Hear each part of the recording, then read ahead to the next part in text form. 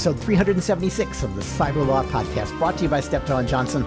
We're lawyers talking technology, security, privacy, and government, and the views we're about to express do not reflect the opinions of our institutions, our firm, our clients, our friends, our family, our pets, maybe not even our own 3 weeks from today.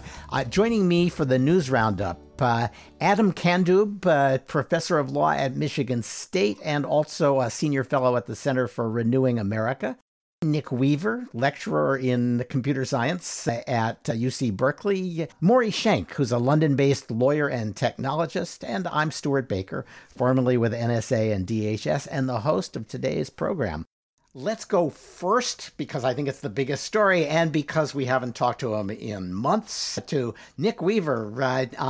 Nick, the big stories of the week are all crypto crackdowns. China banning cryptocurrency, the U.S. Treasury taking action against crypto forums. What do you think is the most significant act that we saw, and what are the consequences?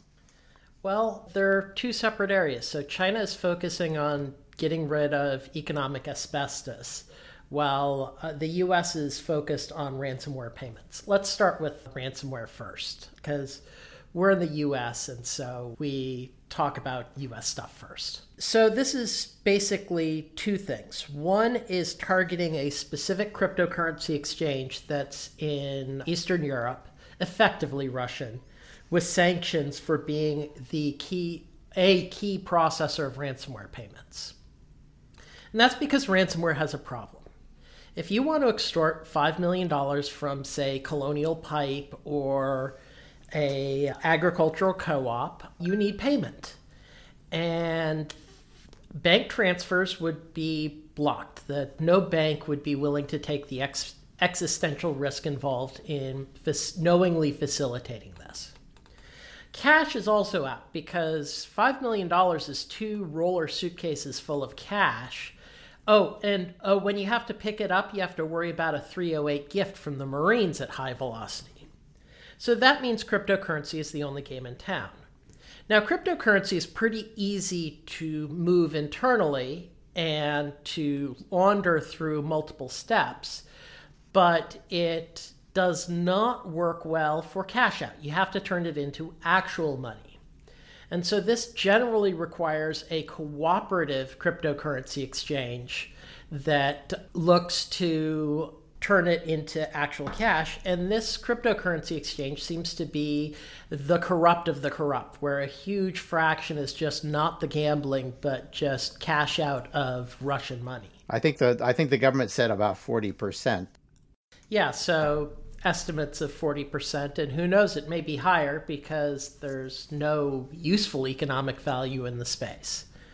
The other thing that the US government did is a convenient reminder that if you pay a sanctioned entity, even if you don't know they were a sanctioned entity, you are in potential legal trouble. And since one of the big things that happens in the cryptocurrencies or in the ransomware space is you have negotiators. And a ransomware negotiator is really more of a ransomware facilitator. Their job is to ease all the hassles involved in actually paying off the ransom and negotiate it down. And one of these things these companies provide is nudge, nudge, wink, wink, pinky swear, this particular ransomware gang isn't a sanctioned entity. So, Nick, I'm going to interrupt you on that because I think it's more complicated than that. In fact, the best of them, because they make only a little money from any one ransomware payer, are very nervous about the risk of making a payment to somebody who actually is covered by a sanctions program. But yeah, there clearly are people whose market niche is, we'll tell you that it's okay to pay this ransom. I don't think they're going to last really long in the ecosystem, but they are there. What this latest piece of activity combined does is it says not only can't you pay certain ransomware players, the North Koreans, etc., but you can't pay it through certain of the exchanges. So it makes it even more complicated not impossible, more complicated to pay. Which is good because let's face it, for any individual actor, their optimal strategy is often to pay, especially with how badly some of the insurance companies have set things up. But from a societal viewpoint, we don't want to pay a dime. So I'm not sure whether we don't want to pay a dime, but the more we can raise the cost so that it's expensive for the people who are paying, but not in money that helps the ransomware guys, the more we reduce the overall revenue to the gangs, and that means there's less incentive for them to invest in new attacks. I agree with you. So what do you think about the Chinese solution, which is just to say, nope, cut it off. There won't be any or any crypto transactions in China. Which, happy dance, happy dance. I'm actually agreeing with Winnie the Pooh for once. So China is worried about what is really financial asbestos. There are people who go, but you can't ban cryptocurrency because you can't ban math. But you never said you can't ban asbestos because you can't ban chemistry. Now, at heart, there is no economic value in the space. So it's fundamentally zero sum. So every dollar made in the cryptocurrency space came at the expense of somebody else. So it's gambling, not investing. But it's worse because the perk system causes this huge sucking sound of money that gets burned up coal-fired smokestacks and heats the atmosphere. What ends up happening is the space is just a natural Ponzi scheme overlaid with a lot of explicit Ponzi schemes and other scams. So it really is financial asbestos. And China right now is worried because they're looking already at a significant contagion crisis with their Evergrande bubble and that Ponzi scheme that it turns out they were running and the like. And so they're acting to forestall what will be a potentially, they're basically trying to make sure that that particular brand of financial asbestos doesn't get into the larger ecosystem, and they're trying to cut it off now. All right. Okay, Nick, it's so great to have you back, and I'm delighted we'll get you on soon because we're going to do a couple of shows on Tuesdays when your teaching schedule lets you be on. So I'm looking forward to talking to you maybe even next week. Cool. And thanks for stepping in to do a kind of sack dance over cryptocurrency while you had the chance. And now let's move on. Maury, you know a lot about what's happening in China, and you've probably followed some of the cryptocurrency efforts. Do you agree that this is China's response to an energy crisis, and that maybe the even more important thing is the U.S. sanctioning of all the parties who are crucial to making the Bitcoin economy, especially the underground economy, work? I don't think it's an energy crisis. I mean, Bitcoin uses a fair amount of energy, but China doesn't have a problem with energy. I think it's more about the control issues that we see in China, where they're going after Alibaba and to a lesser extent Tencent and other things. The killer app for crypto is payments outside the ordinary financial system. The Chinese don't like that, and I think they're trying to shut that down, and they've done it in a rather spectacular fashion. Yeah, it was the last place where the IRA magaziner consensus reigned that we should let the tech companies build the new world that we're going to embrace. They've clearly moved away from that, and so has the U.S. in pretty much every respect. Any thoughts on the sanctioning of the cryptocurrency money laundering sites? Well, I mean, crypto is, it's a bit of hucksterism, and the killer app is money laundering. And with the market valued at 2 trillion, which is starting to be some real money, you can't see the world's governments allowing it to continue to grow until it becomes destabilizing. It's hard to imagine it 10 times that size. So at some point, people were going to step in and start to regulate this because of the criminal activity and the financial effects. And it's not surprising to me to see, that one of the nastier exchanges in Russia being sanctioned. It's interesting that the Bitcoin price didn't fall very much when China took its actions and these sanctions came down. And I was at a garden party on Saturday where some Chinese people who I know say, well, they're still trading over VPN. So it's a little hard to see where this is going. But if I were to bet between the world's governments and the crypto enthusiasts, I think I would still bet on government. All right. So, well, as we heard, Nick thinks that the reason the Bitcoin price didn't fall is because it's being artificially held up by a handful of traders. But I'm inclined to think it's that Chinese traders have found ways around the ban because that's what you do in China.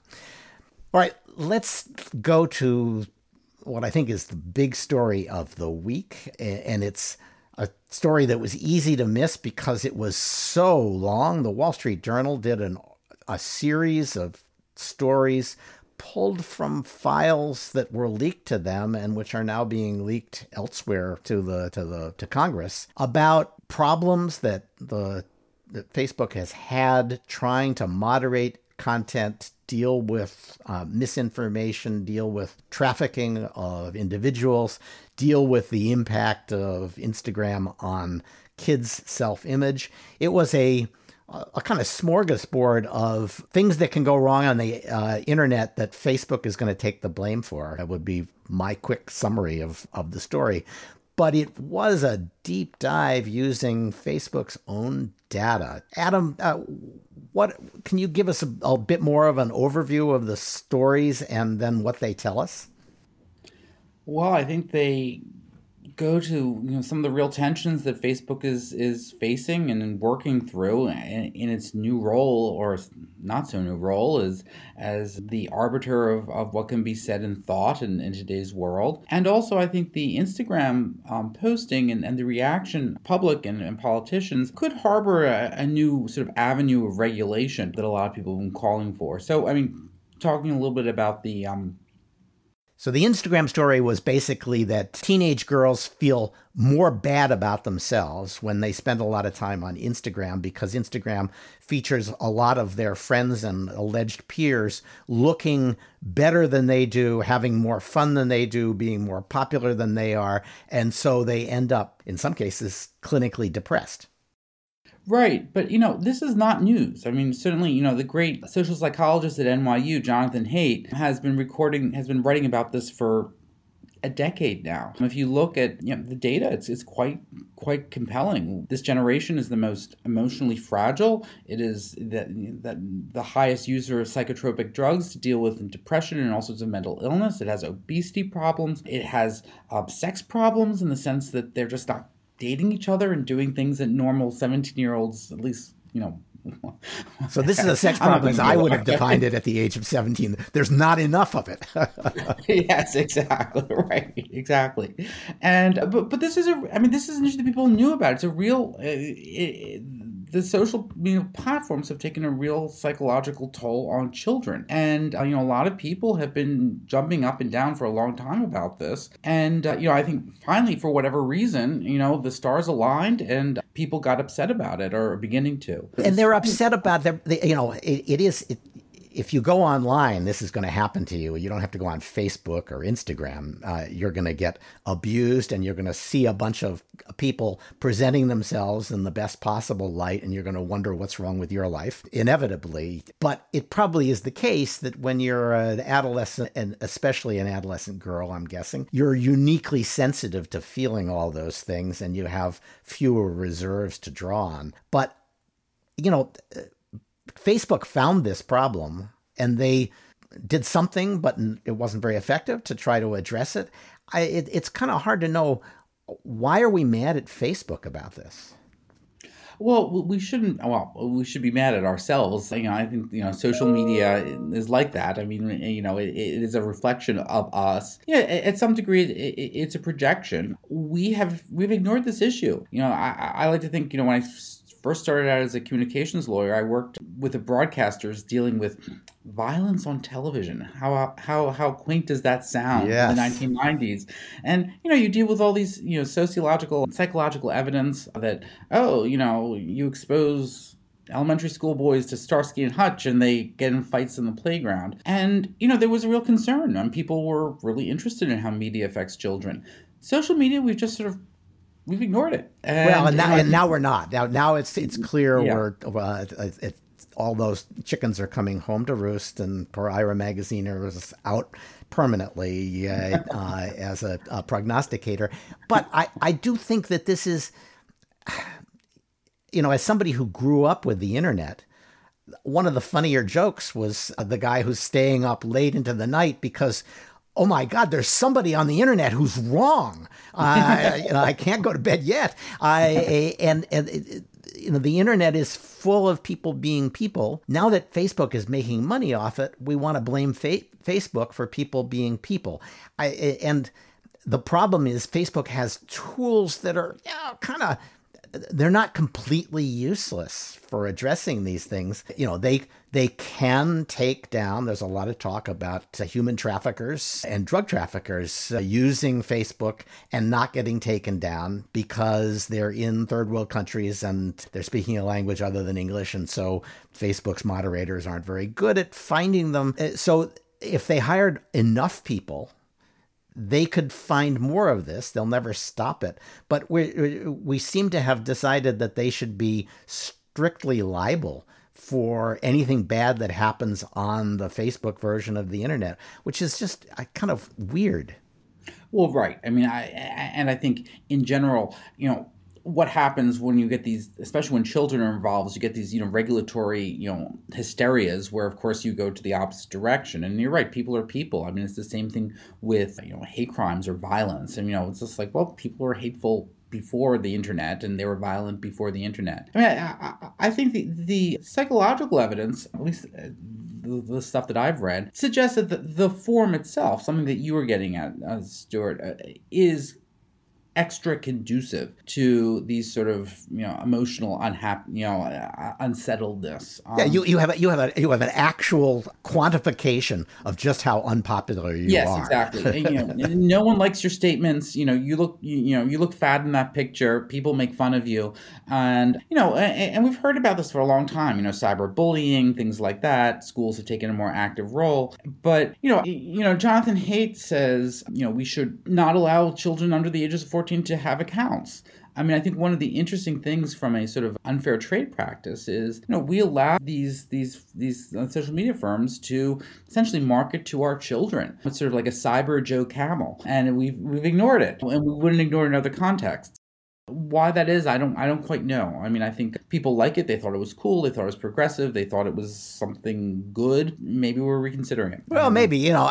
Silicon Valley is full of people who made hundreds of millions of dollars on the internet who won't let their kids use social media. Right.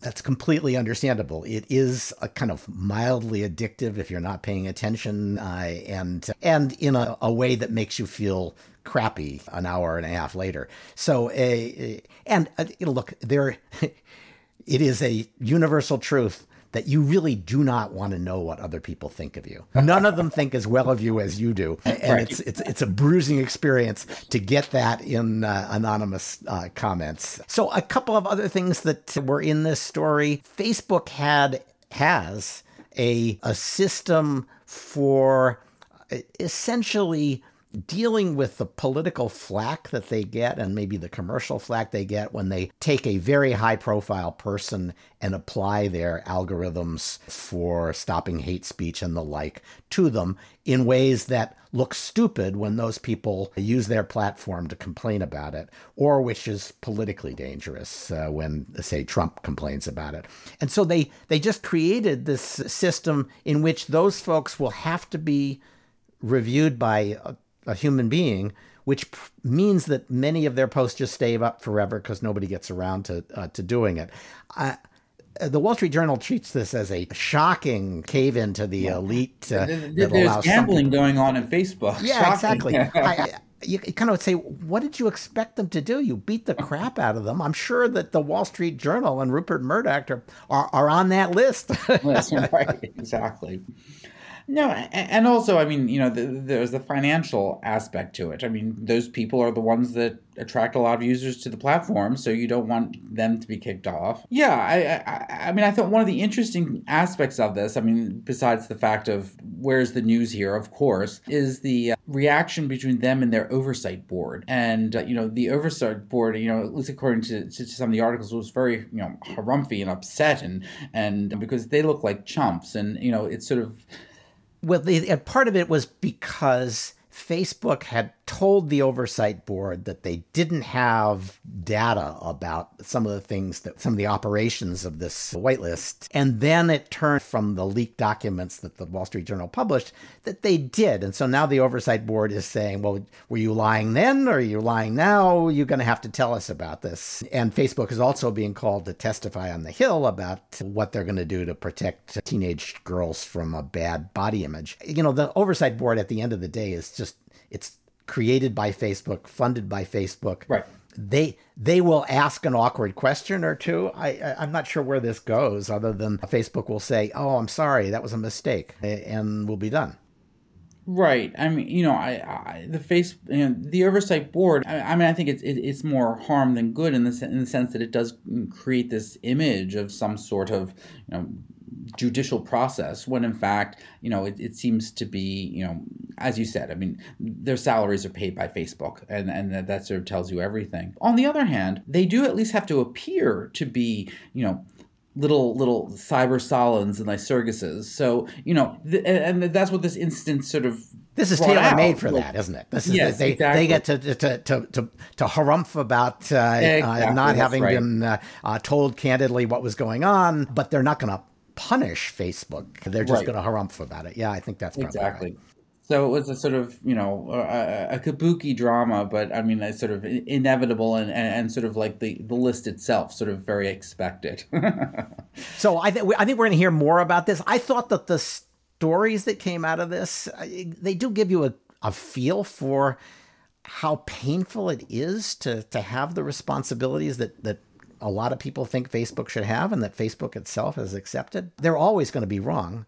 Mark Zuckerberg said 9 out of 10 of our decisions are right, which is probably extraordinarily generous. But that means 10% of them are wrong, and they're making millions every day. It seems to me that this whitelist, what's really about is these are people who we have exempted from having their lives and their speech determined by AI algorithms. And increasingly, all of future life will be struggling to get to the tier where you don't get your fate determined by the algorithm, and where you can actually talk to somebody who will actually think about your situation. And so this is the beginning of the elite being actually named. If we knew who was on that list, the 2 million people on that list, we would know who the future glitterati will be.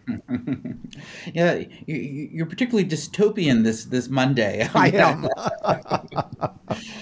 But yeah, I mean, I think that's what, technology, there are all these weird sort of aristocracies. I have a friend who's a police officer, and his license plate is not in the, the state identifiers. Oh, so, sure. Yeah, so, you see it cropped up all things. But yeah, I mean, from my perspective, this is just another argument for maybe Facebook should get out of the world government business. And it's very hard, but they're being dragged in. In fact, Maury, I wanted to talk to you about this. There's going to be a meeting in Pittsburgh of the EU Tech Council, in which they're going to look for ways in which they can coordinate their tech policy. And the memo leaked, which says we were already agreed on coordination in a few areas, like the responsibility of online intermediaries to safeguard democratic processes from the impact of their business activities, and areas of common ground include content moderation and fair competition. So this is basically the Biden administration trying to internationalize its agenda with a pretty willing partner in the European Union. They're going to have have 4 years of ramping up the pressure on all of social media to do more content moderation in safeguarding democratic processes. Yeah, I agree. I mean, I think it's a win-win from a big picture policy perspective for the US and the EU. For Biden, he gets a European partner for his agenda. It's also a counterweight to China. And the EU leadership has been talking about this council as the EU joining the US as a counterweight to China. Even though the French are pissed off over the Australia submarine deal, they've explicitly said, we got to get over that. We're together against China. So I think there's a lot of policy commonality about this. And, as we were discussing, Stuart, both the US and the EU are saying they're going after big tech now. We've talked a long time on this podcast about it being a European thing to go after big tech, but it's not only now. Not anymore. No, it's a Chinese thing. It's an American thing. It's a Canadian thing. It's like everybody's thing. Yeah. Well, look, everybody hates them because, one, they have tended to support insurgents because insurgents are the ones who can't get their message out through establishment means. And then the governments who are threatened by those insurgents, especially in the EU and the US, start hating on Facebook because the insurgents seem to be using social media effectively. So the insurgents hate them because they are now responding to governments by trying to shut down the insurgents, and the established government hates them because they allowed the insurgents to get a taste of popularity. So yeah, they can't win this, and the US-EU Tech Council is going to instantiate that into a transatlantic policy. Okay, and I think the bigger discussion we're going to have over the coming years is what do you do? Some people in the US like to say break them up. In the EU, they have a regulatory approach. Been reading some interesting stuff from Cory Doctorow on interoperability as the solution. So yeah, so actually, Adam has a solution. He wrote a brief for J.D. Vance, famous for his book about culture in the white Appalachian mountains and sort of the white underclass, and now running for the Senate in Ohio. He's stepped into an Ohio lawsuit designed to turn Google into a common carrier. And, part of me wants to say, boy, nobody deserves it more than Google, who has been spending 10 years saying net neutrality is what we want. We need to make sure that all of the people that we depend on to get our message out are unable to discriminate against us. And now to have the shoe on the other foot is kind of amusing. But tell me, Adam, what's the basic theory of this lawsuit and the brief you filed? Yeah, so common carriage is actually a doctrine that came from the common law originally. It was taken over in the early part of the 20th century by regulatory entities, but it started out being court-made, judge-made law. And in some states, if you do the research, some courts have kept that power, and Ohio is one of those states. So as someone who actually enjoys and has written about 19th century common carriage law, this has been a delight to write about, because all of a sudden these obscure cases that nobody cares about have emerged as is there a standard for what makes you a common carrier, or is it a question? Because if it's a policy question, should we make Google a common carrier? It's a hard and interesting question. I cannot imagine it's a legal question. Well, so that you put your finger on it. In the famous Munn v. Illinois case in the Supreme Court, there was a dissent by Justice Field who, derisively queried the majority. Why are railroads and grain elevators common carriers, but not city mansions and the providers of silk calico gowns? It's like, I don't know, but no, there's been a whole industry for the last 100 years of sort of identifying those types of industries that have market power, play a sort of pivotal bottleneck role, and also going back to the old common law hundreds of years ago, offer a uniform service to all as opposed to a particularized contractual service. And so it's a fuzzy category, but if you look at the cases, they sort of make sense. I mean, they're dominant communications and transportation network industries that tend to be common carriers. And it's funny thing is Ohio, due to its strange tax law and zoning law, has sort of an evolved jurisprudence on what is a common carrier. That's really interesting because I think you're right. You could certainly, if you're willing to use the test of dominance in antitrust law, which it makes sense to say at some level of dominance, we want to regulate you because we don't think the market is regulating you. Right. If that's the basic theory, this is plausible. Why did the Attorney General bring this lawsuit instead of trying to get a bill through the Ohio legislature? Well, I guess he thought it would be more likely to win. Okay.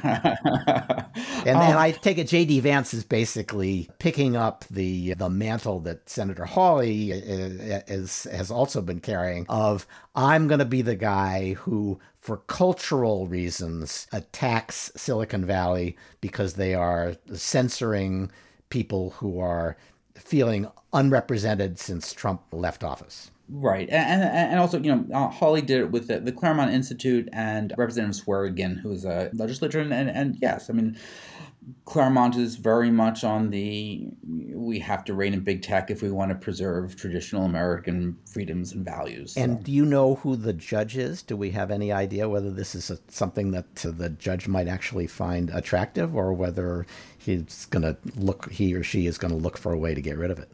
Well, Ohio is a small state and closely knit legal community. We'll see what happens. All right. So it could be a stealth problem for social media, which is busily fighting. I think they've now announced that they're going to fight Texas's. They filed a PI last week. I just saw it. So. Yeah. Okay. So it's all going to be litigation all the time, and the social media companies have enough money to fight every single attorney general in the country for 100 years, more or less. All right, let's go to another form of government intervention in the market, which is brand new or close to new, which is industrial policy, where it's back with a vengeance, in part because of the chip shortage that is forcing automakers basically to leave cars 98% finished, but sitting on the lot because they don't have chips. And the White House is calling meetings saying, how are we going to fix this problem? We can't have people laid off because of a chip shortage. And,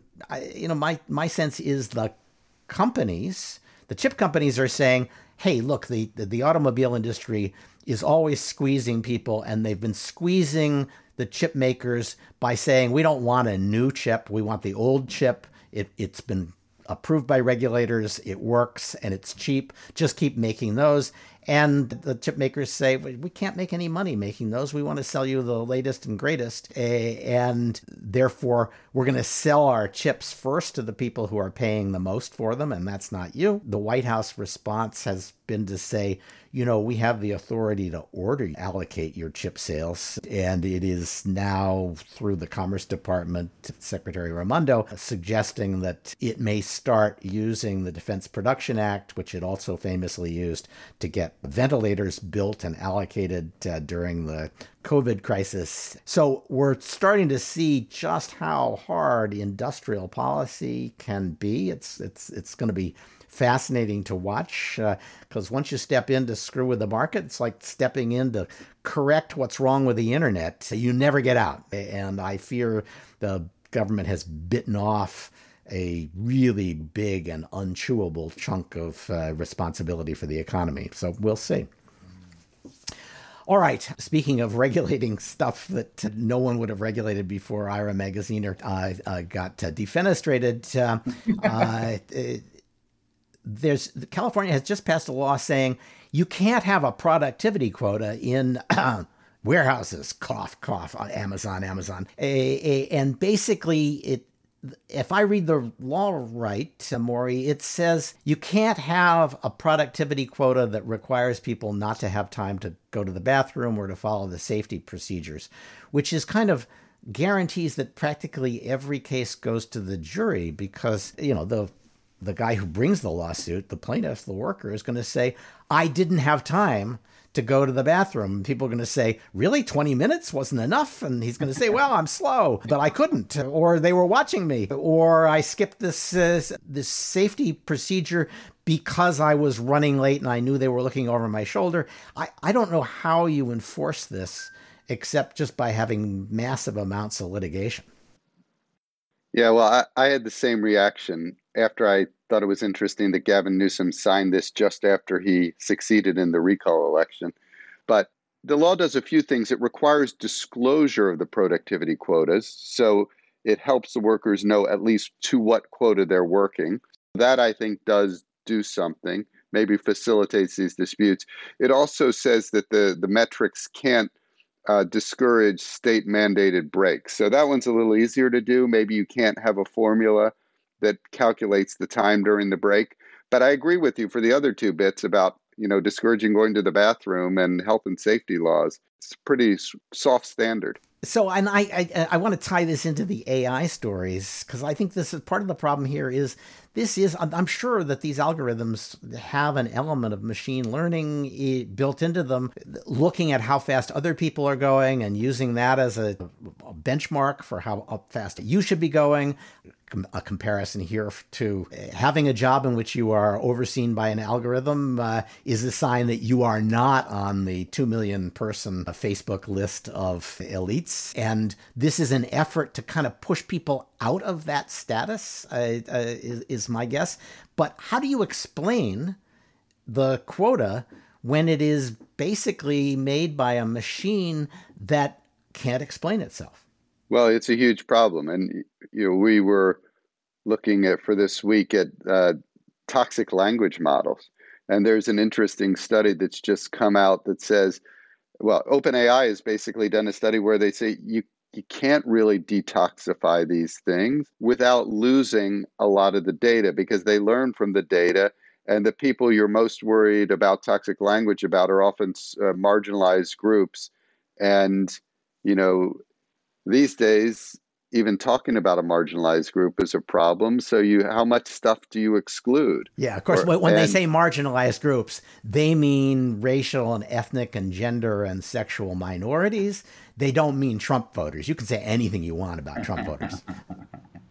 I guess. But so, it's very hard to do. And humans are biased. The problem with these things are humans are biased. The machines, you can tweak the bias a little bit better, but we don't seem to be willing to tolerate even, reduced bias from machines if it's tweaked. So it's a very hard problem. I have a piece that I've submitted to Lawfare in which I basically debunk a lot of the AI bias studies, which are mostly studies that show that if you applied strict quotas to racial and ethnic and other and gender quotas to outcomes, AI models often don't meet those quotas, which is no surprise. Life doesn't meet those quotas, but it's treated as a shocking example of bias when the AI does it, even though we accept it when real life does it. And the effort to solve the problem has basically been imposing academic political correctness quotas on whatever outcome the AI is trying to achieve. And so you get AI optimized quota systems, but they're still quota systems. And I think what you're getting with this detoxification of language is AI optimized politically correct language, which it turns out a lot of people, when they read it, say there's something wrong with this language. Yeah, absolutely. And what is acceptable changes fairly often. And you've got to really have your finger on the pulse of what's acceptable to get this right. If the AI looks at 2 years of data, it's pretty likely to pull in the old conventional paradigm. Yeah, and exactly. It's very hard. If you go back 2 years, people were misgendering each other left and right. Yeah. Yeah.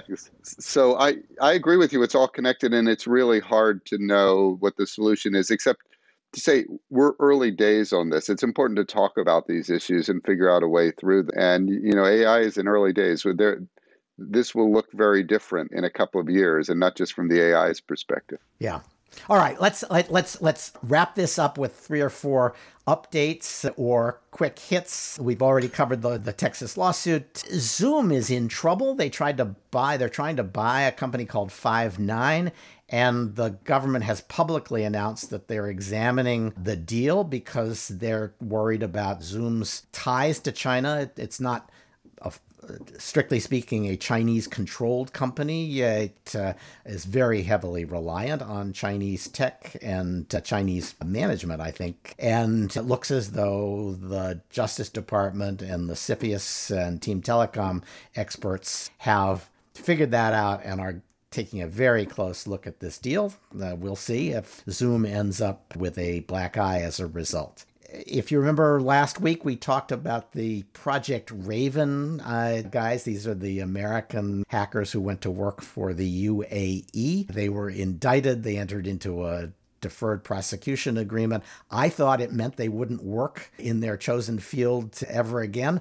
Boy, was I wrong. Turns out ExpressVPN had hired one of them, and he had worked his way up, because he's obviously a talented guy, to be CTO. When the news broke that he'd been doing this stuff for the UAE, lots of press hand-wringing and employee hand-wringing at ExpressVPN. So we'll see how that plays out. Dmitry Alperovich, one of our treasured contributors, has a great piece in the New York Times that I just wanted to name check on what we ought to do to end or at least bring ransomware under control.